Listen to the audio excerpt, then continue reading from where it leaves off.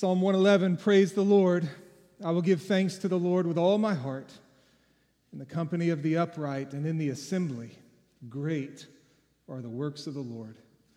They are studied by all who delight in them. Splendid and majestic is his work, and his righteousness endures forever. It's good to be back right here, and it is good to give thanks to the Lord through song and with you all.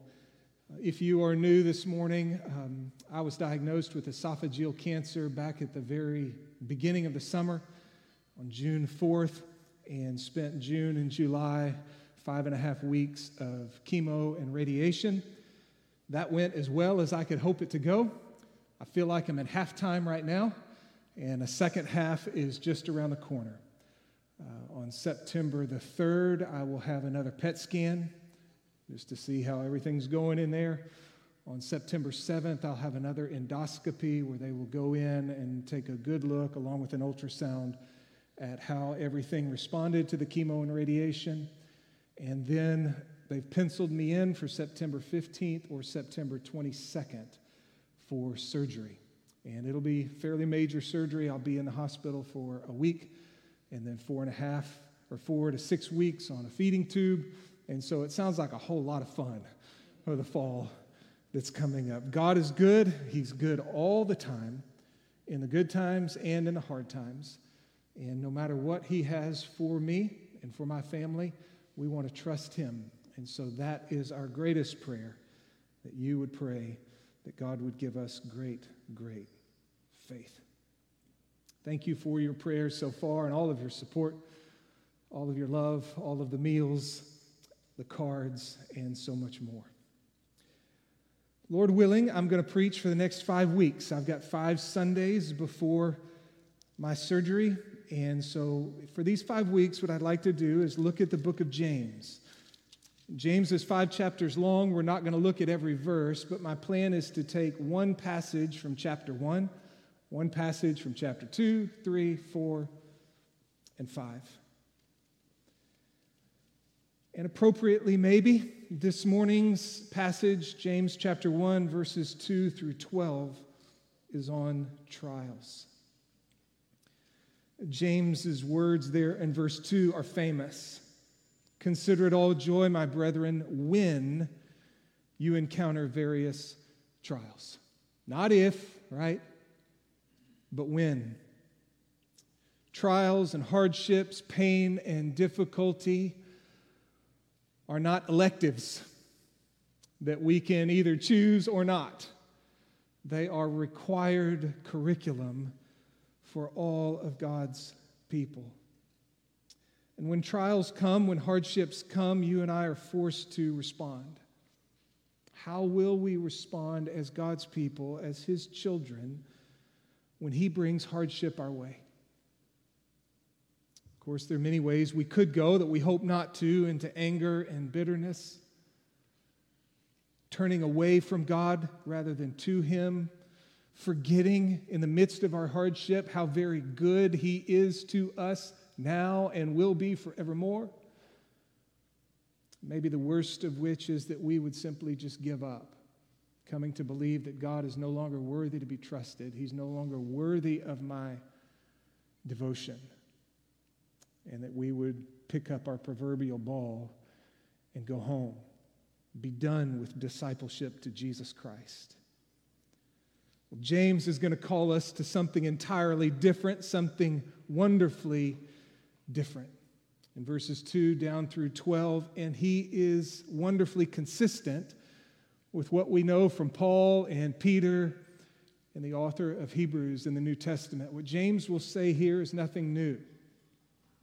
Paul will put it like this in Romans chapter 5. We exult in our tribulations, knowing that tribulation brings about perseverance, and perseverance proven character, and proven character hope. And hope does not disappoint because the love of God has been poured out into our hearts through the Holy Spirit who's given to us. Or Peter, in 1 Peter chapter 1, when he talks about the incredible salvation that we have come to know by the mercy of God and the eternal future that we have, he says, in this you greatly rejoice, even though now, if necessary for a little while, you've been distressed by various trials. That the proof of your faith, being more precious than gold which is perishable, even though tested by fire, will be found to result in praise and glory and honor at the revelation of Jesus Christ. Or the author of Hebrews, my son, do not regard lightly the discipline of the Lord, nor faint when you are reproved by him.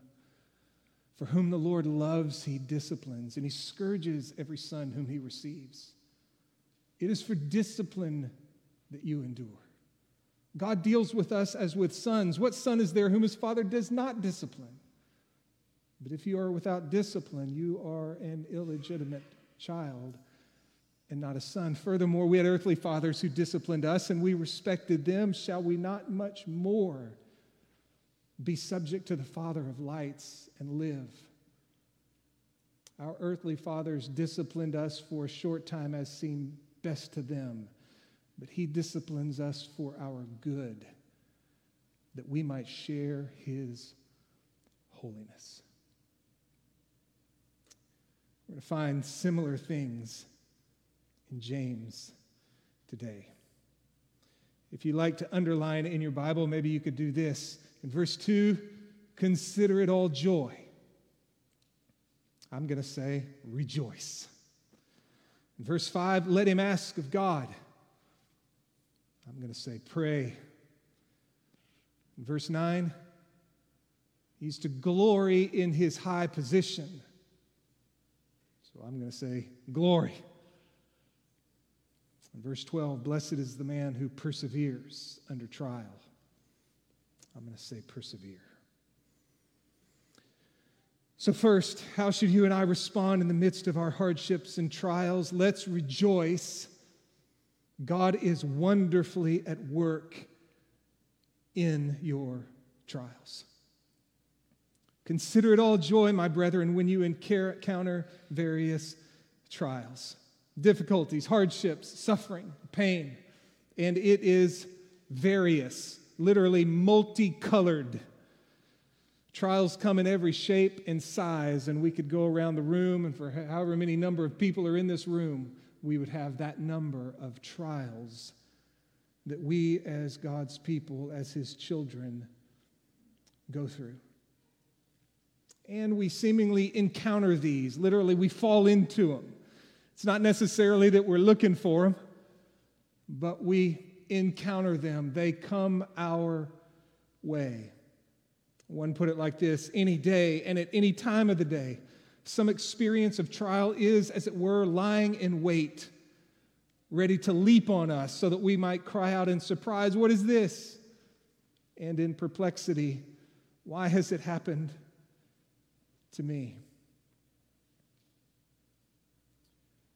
May 19th. Did you fix me?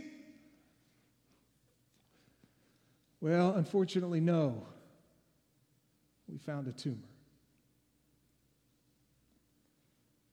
Kind of stumbled into that one. Somewhat fell into that one, encountered that one. Consider it all joy, my brethren, when you encounter various trials. I want to say this almost as a side note. On the one hand, we might not be prepared for the trials that come our way. They surprise us. But on the other hand, brothers and sisters, let's, if you will, be prepared. None of us are special and will be exempt from the hardships of life.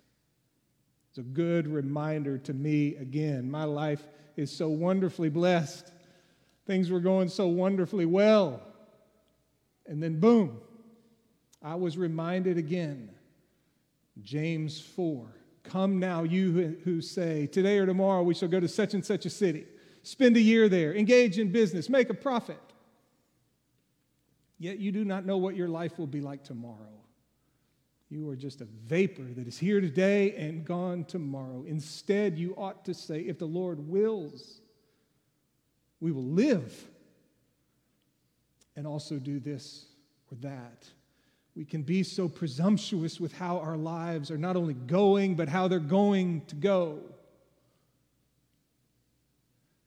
And so I would say to all of us, let's be prepared by making spiritual investments today to help strengthen us for whatever God might bring our way tomorrow.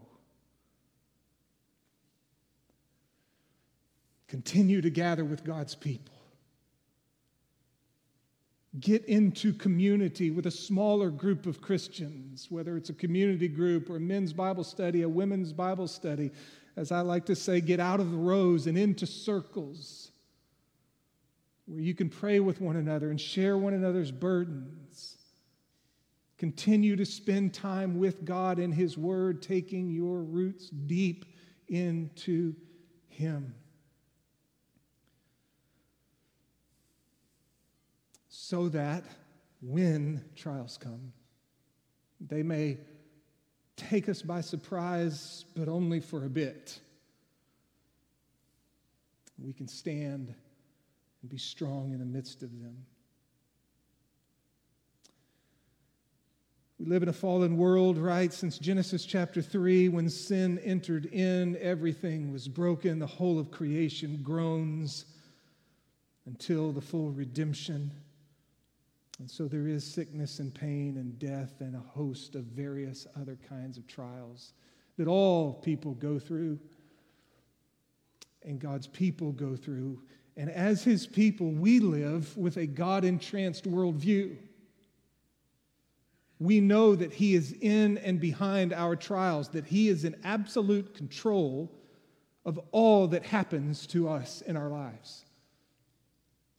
We believe in a pervasive providence, that God not only creates all things and sustains all things, but He guides all things to their appointed end, even the hardships and trials that come into our life. We think of Joseph, who was sold into slavery by his brothers in hopes of never being seen again, who was falsely accused and thrown into prison and more. And at the end of it all, he said to his brothers, "You meant it for evil," and indeed they did, but God meant it for good. Joseph had a God-entranced vision of life. Joseph believed in a pervasive providence, that even as his brothers were committing evil deeds against him, God was at work in and through that to accomplish His saving purposes for His people. Or Job, who went through terrible trial, the kind we would not wish upon any, said, "Shall we indeed accept good from God and not accept adversity?" He believed that the good things that came into his life and the adverse things that came into his life were both from the hand of God. We think of Jesus. And Peter said it like this: "Men of Israel, listen to these words. Jesus the Nazarene, a man attested to you by God with miracles and wonders and signs which God performed through him in your midst, just as you yourself know. This man, delivered over by the predetermined plan and foreknowledge of God, you nailed to a cross by the hands of godless men and put him to death." Jesus was rejected. Jesus was tortured. Jesus was killed by the hands of evil men. And all of it according to the predetermined plan and foreknowledge of God. Y'all know that one of my favorite hymns is "God Moves in a Mysterious Way." And it hit me this week as I was thinking over this sermon, and that song came to mind. From line 1, William Cooper affirms a pervasive providence even in the midst of the hardest of times. God moves in a mysterious way His wonders to perform. He plants His footsteps in the sea and He rides upon the storm. He's in it. He's working. That's what James wants us to see. How in the world can we consider it joy? Verse 3, knowing that the testing of your faith produces endurance.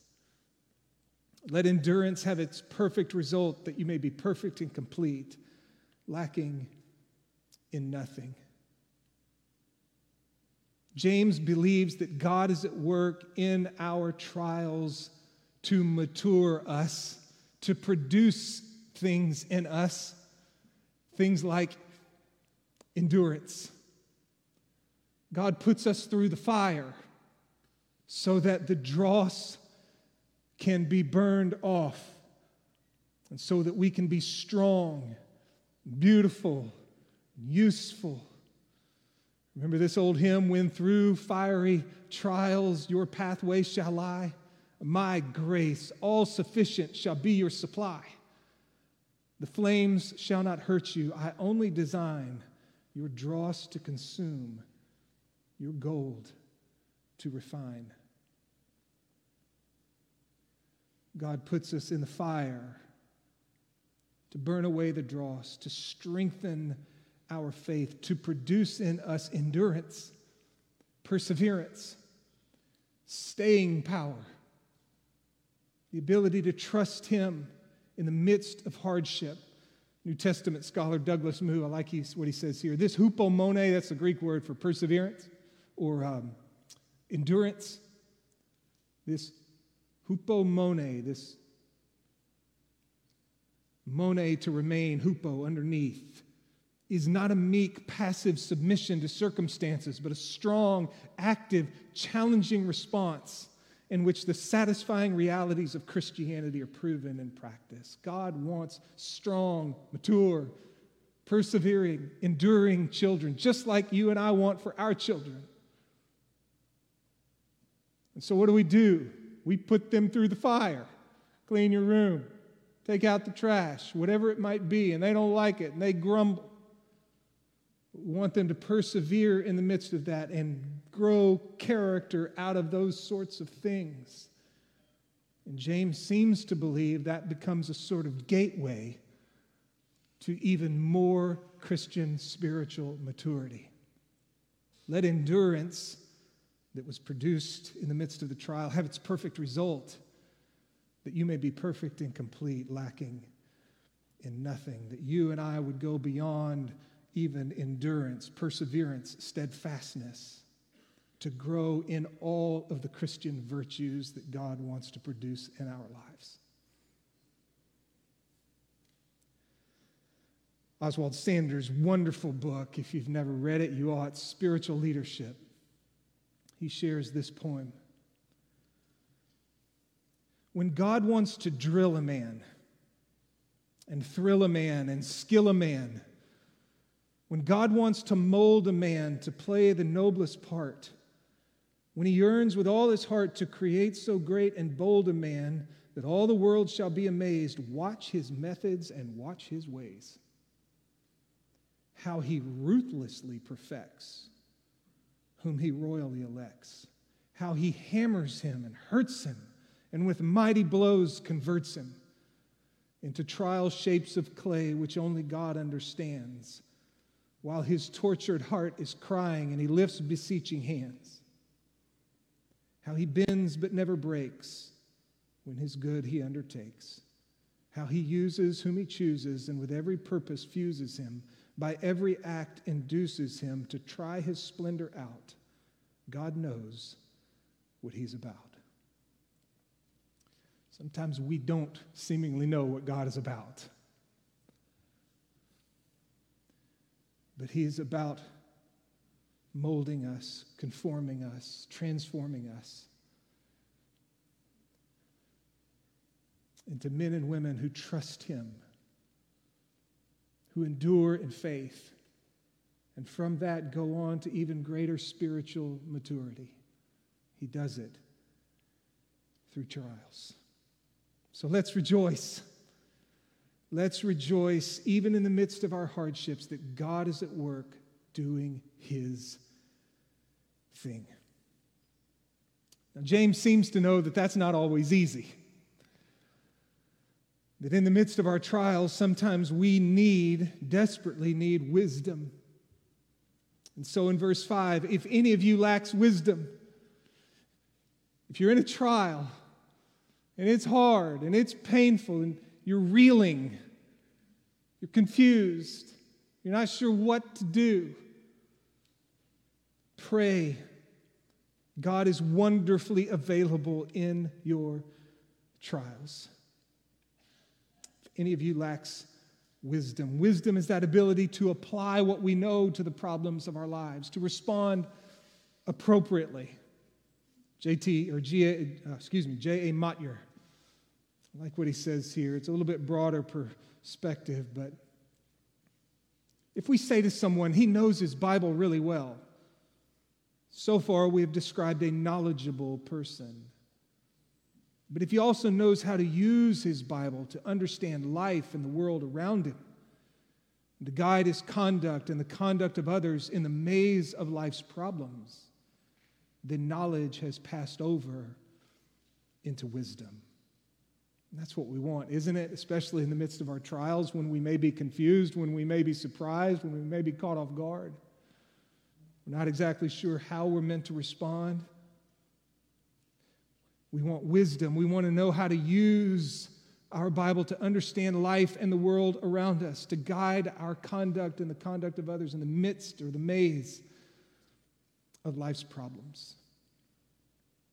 And James says if we'll ask him for it, he'll give it. Let him ask of God, who gives to all generously and without reproach.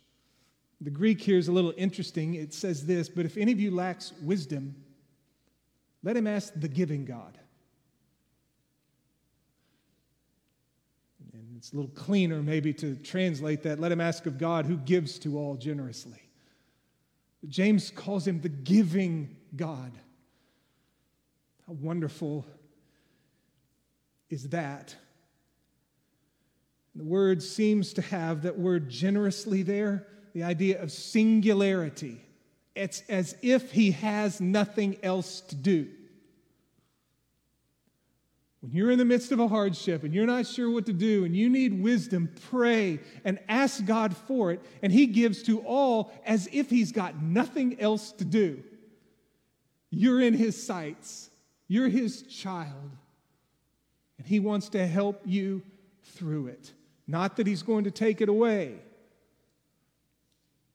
but that he will give you wisdom as you and I work our way through it and seek to be faithful to him. And he gives without reproach.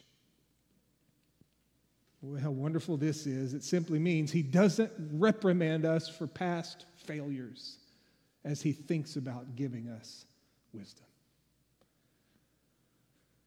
God, I'm going through this trial, and I want to be faithful to you. Would you please give me wisdom and help me? Well, I would, but aren't you glad he gives generously and without reproach? He sees you. His eye is on the sparrow. He knows where you are. He knows you need help. He's thrilled that you would look to him. And he's there. He gives to all generously and without reproach. It'll be given to him, but he must ask in faith, without any doubting. The one who doubts is like the surf of the sea, driven and tossed by the wind. That man ought not to expect he will receive anything from the Lord, being a double-minded man, unstable in all his ways. I think James simply means by that, in the midst of your trials, if we're doubting the goodness of God, if we're doubting the wisdom of God, if we're doubting whether or not God is for us, if our posture towards God is one of angst because of what he's allowed into our lives, we doubt whether he's good, we doubt whether he's wise. If he was good, if he was wise, if he was for me, this would never happen to me. That kind of doubting, I think James would have us to put aside. And we would trust, we would ask in faith that, God, you are good. You are wise. You are for me. You are generous. You do give wisdom to your children who ask. I thought of these verses this week just as I thought about this giving God, his responsiveness in the midst of our prayers. We looked at this one with Mark last week, 2 weeks ago. Philippians 4, be anxious for nothing, but in everything by prayer and supplication with thanksgiving, let your requests be made known to God. And the peace of God, which surpasses all comprehension, will guard your hearts and your minds in Christ Jesus. You ever get anxious? And do you ever not seemingly experience the peace of God? Paul said, pray. Pray. One of the great questions, I think, for all of us is, have you prayed about it? Or Peter, in 1 Peter 5, humble yourselves under the mighty hand of God, that he may exalt you at the proper time, casting all your anxiety on him because he cares for you. I think the only way to do that is by talking to him about it. That's how you cast your cares upon him. Lord, this is what's going on. This is what I'm feeling. Would you help me? And Peter says he cares for you. Or Jesus, ask and it'll be given to you. Seek and you will find. Knock and it'll be open to you. Everyone who asks receives. He who finds, and he who seeks finds, and him who knocks it will be opened. What man is there among you when his son asks for a loaf, will give him a stone? Or if he asks for a fish, he will not give him a snake, will he? If you then, being evil, know how to give good gifts to your Father, how much more will your Father who is in heaven give what is good to those who ask him? So, brothers and sisters, as we go through hardships and trials, let's rejoice. God is wonderfully at work in the midst of them. And let's pray. He's wonderfully available in the midst of them. Verse 9. Let's glory, exalt, because God has wonderfully delivered you from the worst of troubles. I think that's what's going on in these verses. I'll try to explain myself. You can see what you think. But the brother of humble circumstances is to glory in his high position. I think we're still here in the context of trials, and so the humble circumstances is when you and I, as a child of God, are going through a trial. Explicitly here, it's probably Christians who are experiencing poverty. He's going to contrast them in verse 10 with the rich. And maybe it's the rich taking advantage of the poor.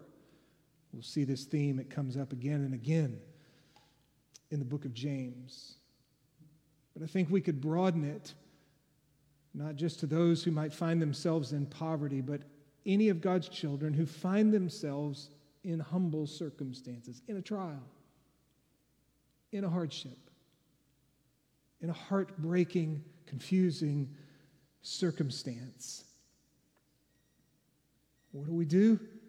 We glory in our high position.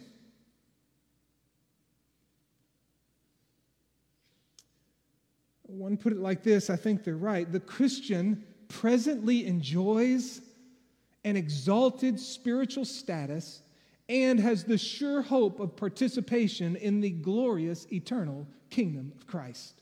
That is our high position. It's the exalted spiritual status that we now enjoy, even though we may be going through a very difficult time. The exalted spiritual status we now enjoy and the hope of participation in the glorious eternal kingdom of Christ. One of the books I've been reading this summer, I read it years ago, and it is an absolute classic. John Stott's The Cross of Christ. If you've never read that one, you need to read it. There's a section called The Achievements of the Cross. And one of the chapters is the salvation of sinners. And he looks at 4 different images of the cross and of what Christ has achieved for his people. Propitiation, redemption, justification, reconciliation. Because God has sent his Son, Jesus Christ, into the world to live, to die upon the cross as a substitutionary death in our place and for our sins, our sins have been taken care of. Because of our sins, God's wrath was meant for us, but Jesus took our place and became a propitiation in his blood. He took the wrath of God in our place and for our sins, and so God's wrath has been propitiated. It's been satisfied. It's been taken care of, which means now as a child of God, you and I don't ever have to face the wrath of God. Jesus took it for us. We've been redeemed. We've been bought back out of slavery. We were in slavery to Satan, to sin, and to death. And Jesus comes along and he pays the ransom price himself. He sheds his blood and gives his life as the ransom price to buy us back out of sin and slavery to sin into the freedom of life with Christ. We have been bought with a price, the blood of Christ. We have been justified. Because of our sins, we are guilty before God. We deserve his condemnation, but Jesus has come and Jesus has died in our place and for our sins, and because of that, we have been forgiven of our sins, and the perfect righteousness of Jesus has been imputed to our account. We have not been made righteous in justification, but we've been declared righteous because of the righteousness of Jesus, which is counted to us. Therefore, God is for us. He's not against us. He's 100% for us. He accepts us. Not because we're righteous, but because his Son is righteous, and everything his Son accomplished is given to us as a gift and adoption or even reconciliation. That we were at enmity with God, but because of Christ, we have now been reconciled to him. We're part of his family, and he loves us. Those things are true. What a high position we have. And not only those current, present realities, but the sure hope of participation in the glorious, eternal kingdom of Christ. We also have hope-filled promises. As Peter would say, we've been born again to a living hope through the redemption which is in Christ, through the resurrection of Jesus Christ from the dead, to obtain an inheritance which is imperishable, undefiled, will not fade away, reserved in heaven for you. The worst of our troubles was sin and our separation from God, and he has taken care of that. We have a high position, even as we go through our trials. Nothing on earth, not even death, can separate us from the love of God which is in Christ Jesus our Lord. The rich man is to glory in his humiliation. We don't have time. There's an interpretive problem here. We don't have time, but here we go. Is this rich man a believer? Most of the commentators seem to think that he is, that it's this idea, the brother of humble circumstances is to glory in his high position, and the rich brother, that's not in the Greek, the word brother is not there with the rich man, but does he have these in parallel? He may so. The rich brother is to glory in his humiliation. If that's the case,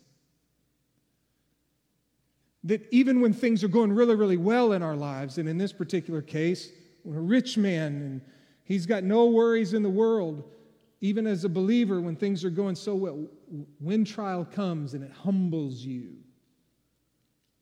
you glory in that. It's a good thing for us sometimes when things are going so well for us and we're just as good can be, and then God humbles us through a trial. We glory in that because it reminds us that all of our riches and all of our stuff means nothing. Like flowering grass will pass away, the sun rises with a scorching wind, withers the grass, flower falls off, the beauty of its appearance is destroyed, so too the rich man in the midst of his pursuits will fade away. I'm inclined to think, and not a lot of the commentators are with me, but this rich man is an unbeliever. He's the one who is oppressing this man of humble circumstances. He thinks he's something else with all of his riches. He's trusting in them. And James is saying the rich man is to, if you will, glory in his humiliation. Because as he trusts in his riches, he is destined for judgment. Flowering grass, he will pass away. So too the rich man in the midst of his pursuits will fade away. Don't trust in your riches, Cinco Katie folk. No matter how much you've got, we are all sinners before God. We need salvation through Jesus Christ, and when we cling to him, we know the high position, even in the midst of our trials. So let's glory, and then finally, verse 12, we need to move quickly.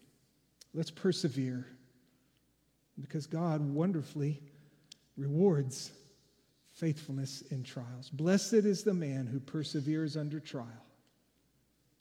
Once he's been approved, he will receive the crown of life, which the Lord has promised to those who love him. It's that same word from verse 3, endurance, hupomone. Blessed is the man who endures under trial, perseveres under trial, remains steadfast under trial, does not grow angry and bitter towards God, does not turn away from God, does not quit and go home, but who perseveres. That one, James says, will receive the crown of life. That little phrase is found one other place in a similar context from the book of Revelation when Jesus is talking to the church in Smyrna, which was going through much hardship, trial. He encouraged them, Jesus called them to be faithful until death, and I will give you the crown of life. So it seems this is eternal life. Jesus says, be faithful unto death, and I'll give you the crown of life. You may even die. But as you trust me and persevere and endure in the midst of your trials, and even if you should die, don't you worry, I'm going to give you the crown of life.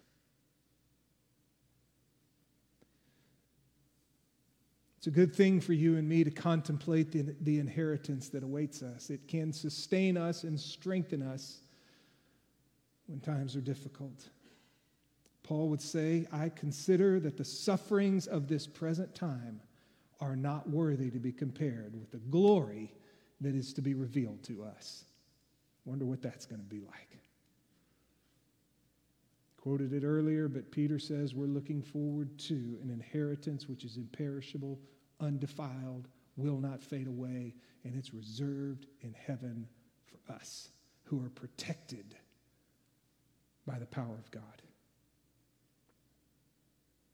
And Peter would say in 1 Peter 5, after you've suffered for a little while, the God of all grace who called you to his eternal glory in Christ will himself perfect, confirm, strengthen, and establish you. To him be dominion forever and ever. We're going to close with a song, but before that, I want to close with one last quote. This one's been a favorite of mine for years. I had it memorized years ago. Let it slip. And as I've gone through this hardship this summer, have tried to put it back to memory, so I'm going to try again. But I got it right here if I need help. Listen to this one, y'all. My soul Reject not the place of thy prostration. It has ever been the robing room for royalty. Ask the great ones of the past, what has been the place of their prosperity? They will tell you it was the cold ground on which I was lying. Ask Abraham. He will point you to the sacrifice of Moriah. Ask Joseph. He will direct you to his dungeon. Ask Moses. He will date his fortune to his dangers in the Nile. Ask Ruth. She will bid you to build her monument in the fields of her toil. Ask David. He will tell you that his songs came from the night. Ask Job. He will remind you that God spoke to him out of the whirlwind. Ask Peter. He will extol his submission to the sea. Ask John. He will give the palm to Patmos. Ask Paul. He will attribute his inspiration to the light that struck him blind. Ask one more, the Son of Man.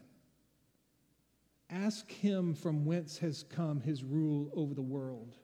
He will tell you, it was the cold ground on which I was lying, the Gethsemane ground. I received my scepter there. Thou too will be garlanded by Gethsemane. Thou too, my soul, shall be garlanded by Gethsemane. The cup thou fain would pass from thee will be thy coronet in the sweet by and by. The hour of thy loneliness will crown thee. The day of thy depression will regale thee. It is the desert that will break forth into singing. It is the trees of thy silent forest that will clasp their hands. You're going through a hard time, you're going through a trial, you're going through something that's painful. If you're not, you will be, right? God's at work in the midst of it. Do not reject it. God is at work, doing what he will in your life and in mine to help us to endure, to help us to mature, to help us to be more like Christ. And so we remember him who endured the cross for us, who when the suffering and the pain and the trial got hot, he did not turn and run, but went fully to the cross, despising the shame, and took for us our sins upon himself, so that in him we might be forgiven and free. If you've never trusted in Jesus Christ, may this be your day. Your salvation is not something you earned through your good behavior. It is something provided to you as a free gift because of God's great love and what he did through his Son, Jesus Christ, upon the cross of Calvary in his death, burial, and resurrection. And it is available to any and to all who will humbly come to Jesus. If you want to learn more about that, please come and grab me. I would love to visit. Let's pray. Father, as we go through hardships and trials, give us your grace to rejoice, to pray, to glory, to persevere,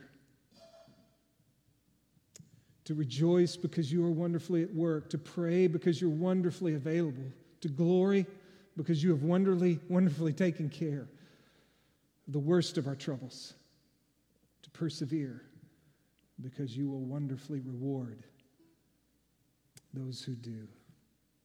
And we thank you for Jesus, who endured the cross for us, who took the trial and the trouble of what the cross would be. He didn't run from it, he ran to it because of his great love for us. as Forrest prayed earlier, especially for our brothers and sisters in Haiti, especially our brothers and sisters in Afghanistan. We know the church in Afghanistan has already been threatened.